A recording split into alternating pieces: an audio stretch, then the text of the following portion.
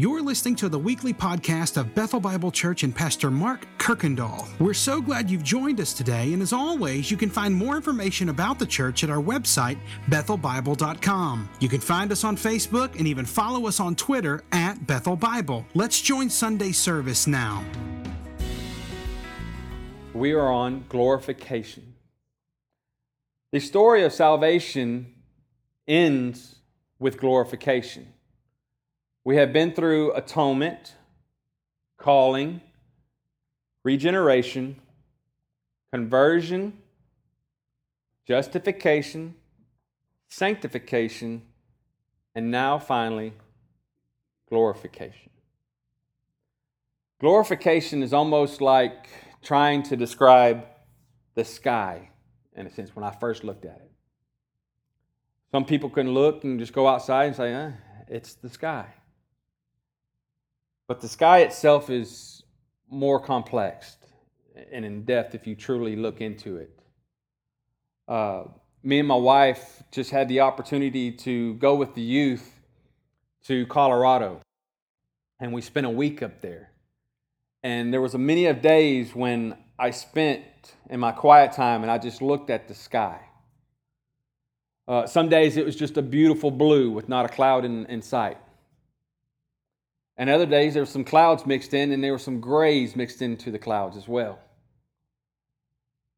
And one time I could look out and I could see a rain cloud, and it was raining, but still yet there was sun shining on either side of it.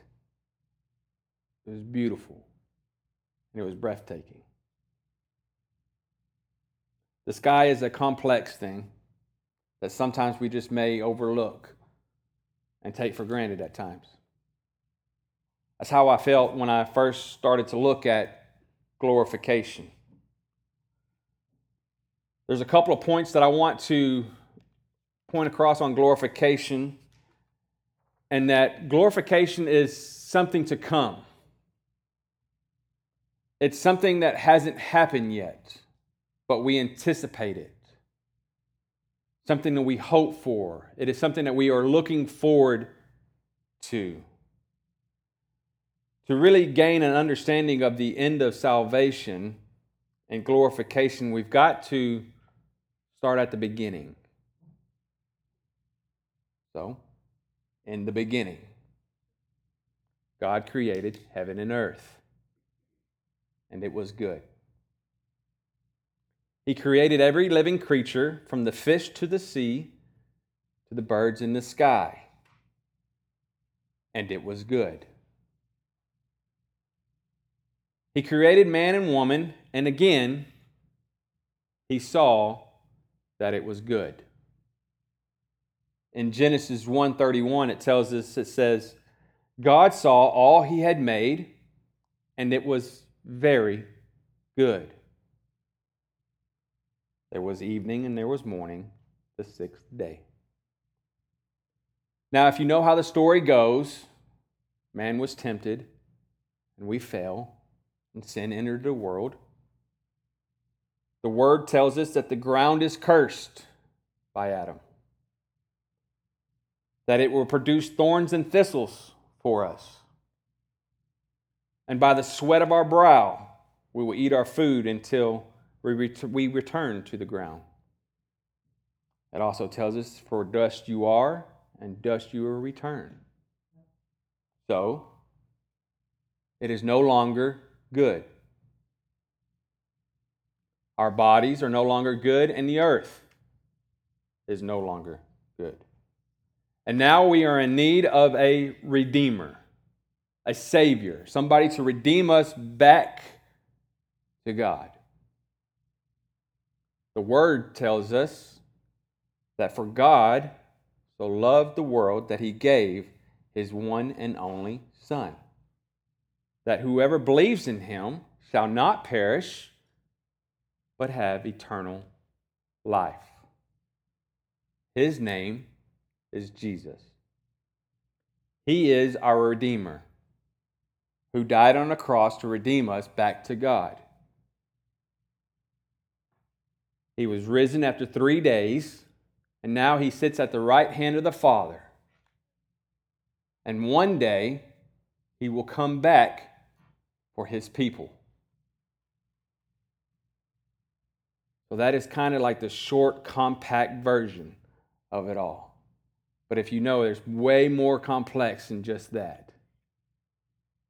But to gain an understanding of where we're going, we've got to know where we came from.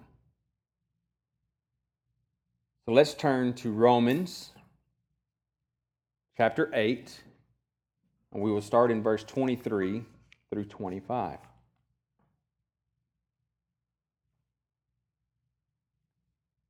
And it reads, "Not only so, but we ourselves, who have the first fruits of the Spirit, groan inwardly as we wait eagerly for our adoptions as sons, the redemption of our bodies. For in this we hope we were saved. But what hope that is seen is no hope at all. Who hopes for what he already has?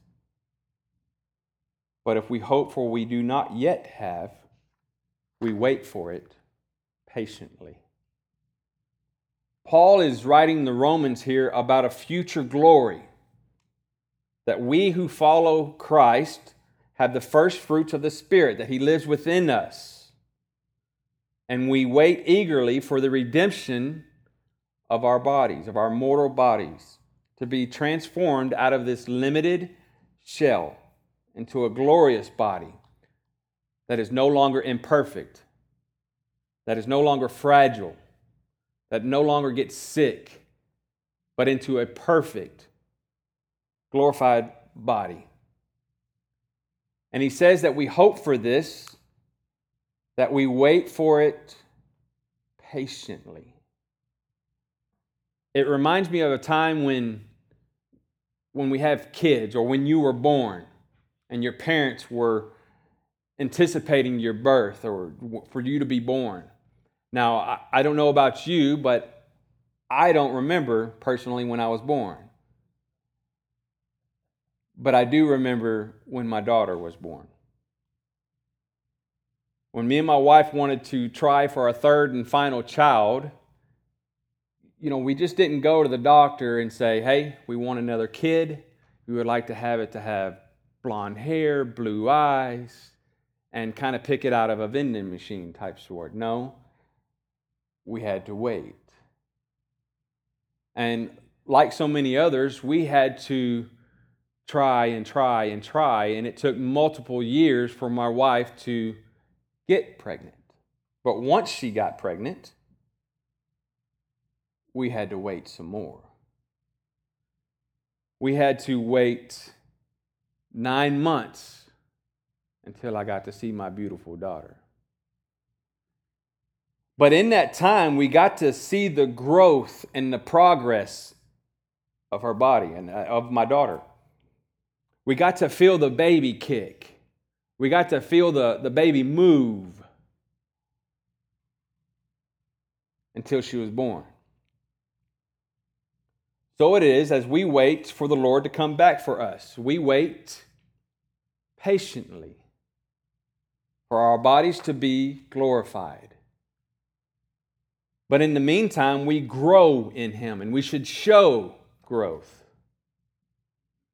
to glorify God.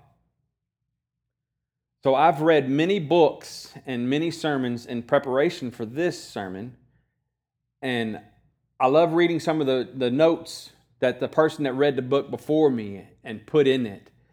And their knowledge and their wisdom is so far advanced in leaps and bounds than what I can even try to say, that I felt like if I was to try to dub it down to get my point across, it would miss the point completely. So I'm going to allow you to know exactly what they said here in just a second. It says, one of them reads, it says, "A transformed life reflects God's glory." Another one said that God is glorified when He sees Himself in the character of the believer. And John Piper puts it as, he says, "Glorification is the work of God by which He makes His children both spiritually and physically glorious." It begins now as a process of becoming holy. And it ends at the resurrection when we receive our new and glorious body. We are eagerly anticipating that day when He comes back for us. But right now we are having to wait patiently. But as we wait, I don't know about many of you, but I know when I have to wait for something, sometimes my mind can stray and I can get bored and I can do stuff that I'm not supposed to be doing. And so we do. And we as sinful nature creatures, we can take the glory of God and we can twist it and get it wrong, and we can put the focus on something else rather than God Himself. Paul writes this to the Romans in Romans 1, verses 21 through 23. And it reads, "For although they knew God, they neither glorified Him as God, nor gave thanks to Him, but their thinking became futile, and their foolish hearts were darkened. Although they claimed to be wise, they became fools, and exchanged the glory of the immortal God for images made to look like mortal man, and birds, and animals, and reptiles." One of the last things that stuck out to me in my studying, it said, many people say they have a love for God, but their love is only a pleasure in God as the giver of good gifts and pleasant circumstances. This type of love is really a love of self, because God is not the supreme object of the appreciation. It's merely a love for God as a provider, a Santa Claus type of God. Like, what can I get today? It's not a biblical love. The Bible teaches us that we are not the center. Life is not about the lakefront home, the fabulous vacation, or the early retirement. It's about who God is, what His interests are, and how we can bring our lives in line with Him. It reminds me of a time when I actually put my hope in something that had no power, none whatsoever. Vividly,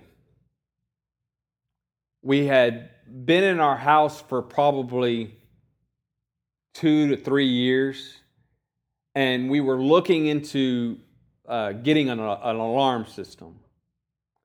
The alarm system we were looking at was state of the art. I mean, it had all the sensors, the motion detectors, the laser beams. I mean, you name it, it had it.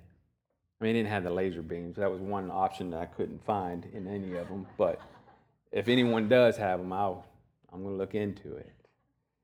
But anyhow, we looked into these alarm systems, and we finally decided on one.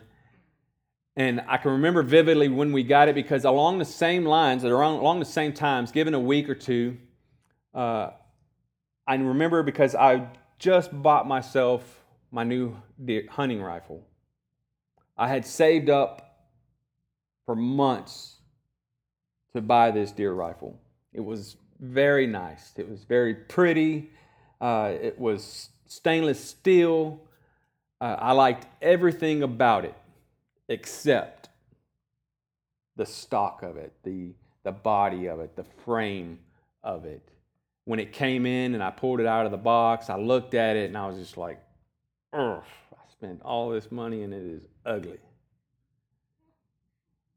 And so I was still saving up for other accessories to go onto the rifle itself, like the scope and the sling and everything else. And so I was like, you know what?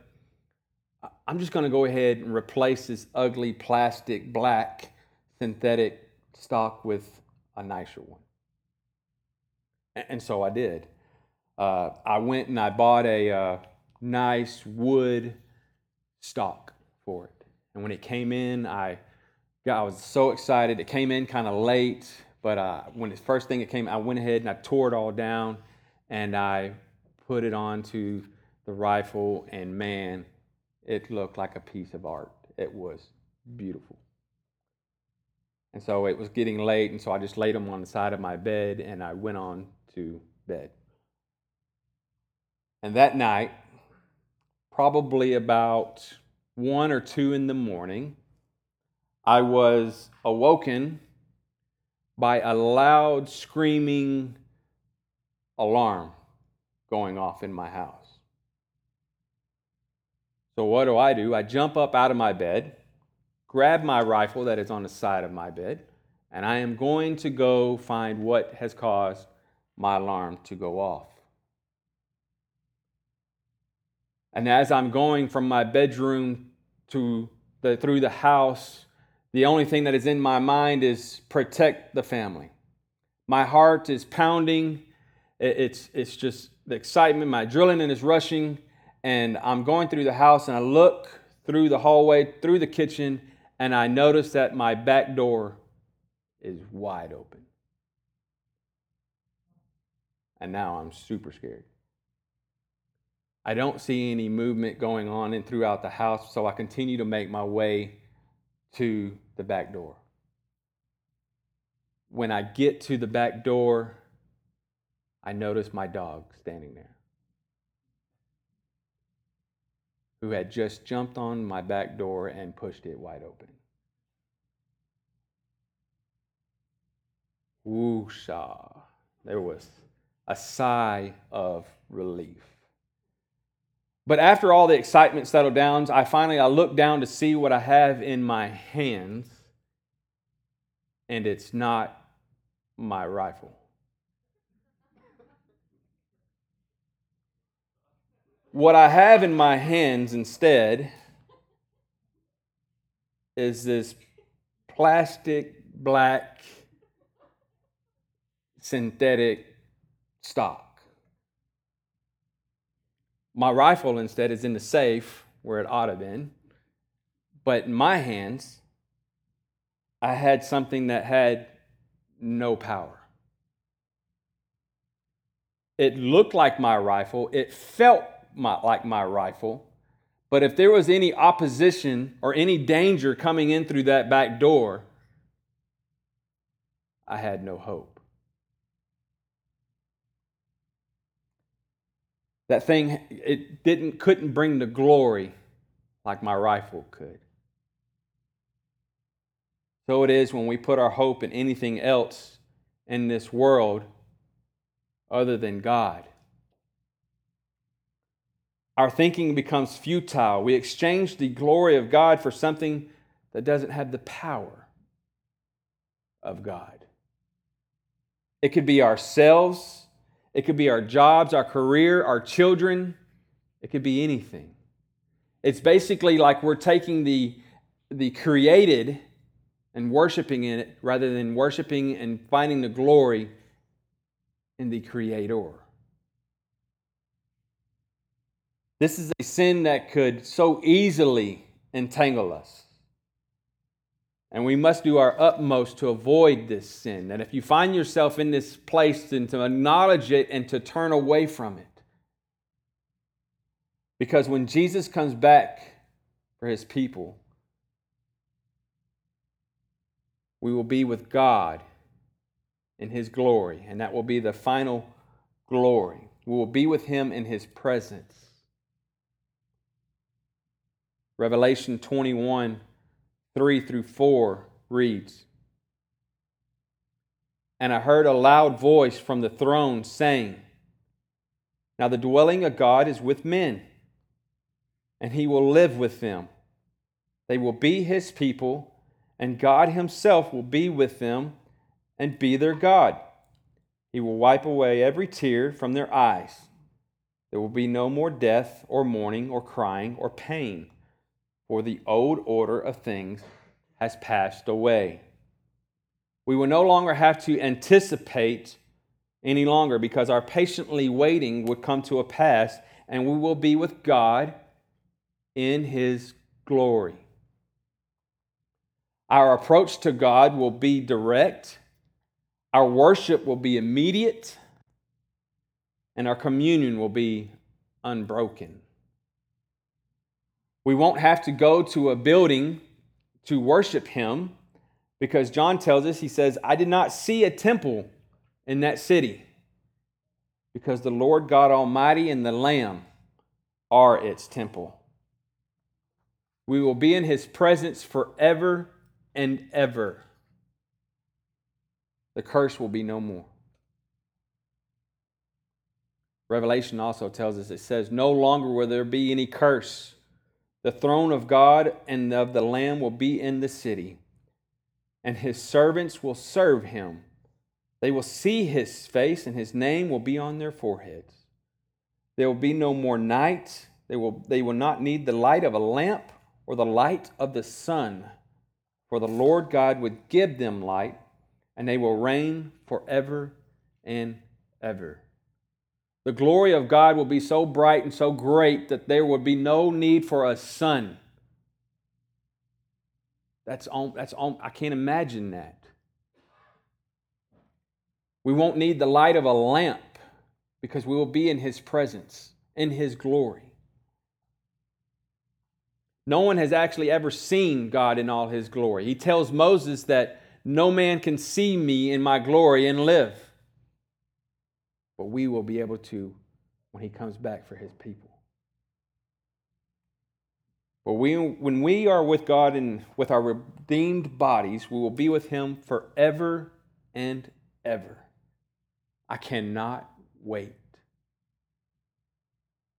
But, like any story, there's always a but. That time has not yet come. And we are patiently waiting for it. Like Paul told the Romans, but if we hope for what we do not yet have, we wait for it patiently. So what can we do while we wait for the glorification of our salvation? We can be ready. We can be ready like the parable of the 10 virgins that Jesus talks about in Matthew. Or how Peter puts it in 2 Peter chapter 3, verses 10 through 14. He reads, but the day of the Lord will come like a thief. The heavens will disappear with a roar. The elements will be destroyed by fire, and the earth and everything in it will be laid bare. Since everything will be destroyed in this way, what kind of people ought you to be? We ought to live a holy and godly lives as we look forward to the day of God and speed its coming. That day will bring about the destruction of the heavens by fire, and the elements will melt in the heat. But in keeping with His promise, we are looking forward to a new heaven and a new earth, the home of the righteousness. So then, dear friends, since you are looking forward to this, make every effort to be found spotless, blameless, and at peace with Him. As we wait for the day of our glorification, for our salvation, we can live a life worthy of Christ. Glorification is something that hasn't happened yet, and we patiently wait for it. But as we wait, we need to make sure that we don't put anything in the place of God's glory. For when He comes back for His people, the final glory will be us with Him for eternity in heaven. But while we wait, we can live a life worthy of Him and bring Him glory till that day comes. I hope this message brings you hope and encouragement until that day comes. Thanks again for listening to the podcast today. We hope that you were blessed and encouraged. And if you have any questions or comments, we want you to let us know. Simply send your thoughts to questions@bethelbible.com. Thanks for spending time with us, and be sure to join us next week on the Bethel Bible Podcast.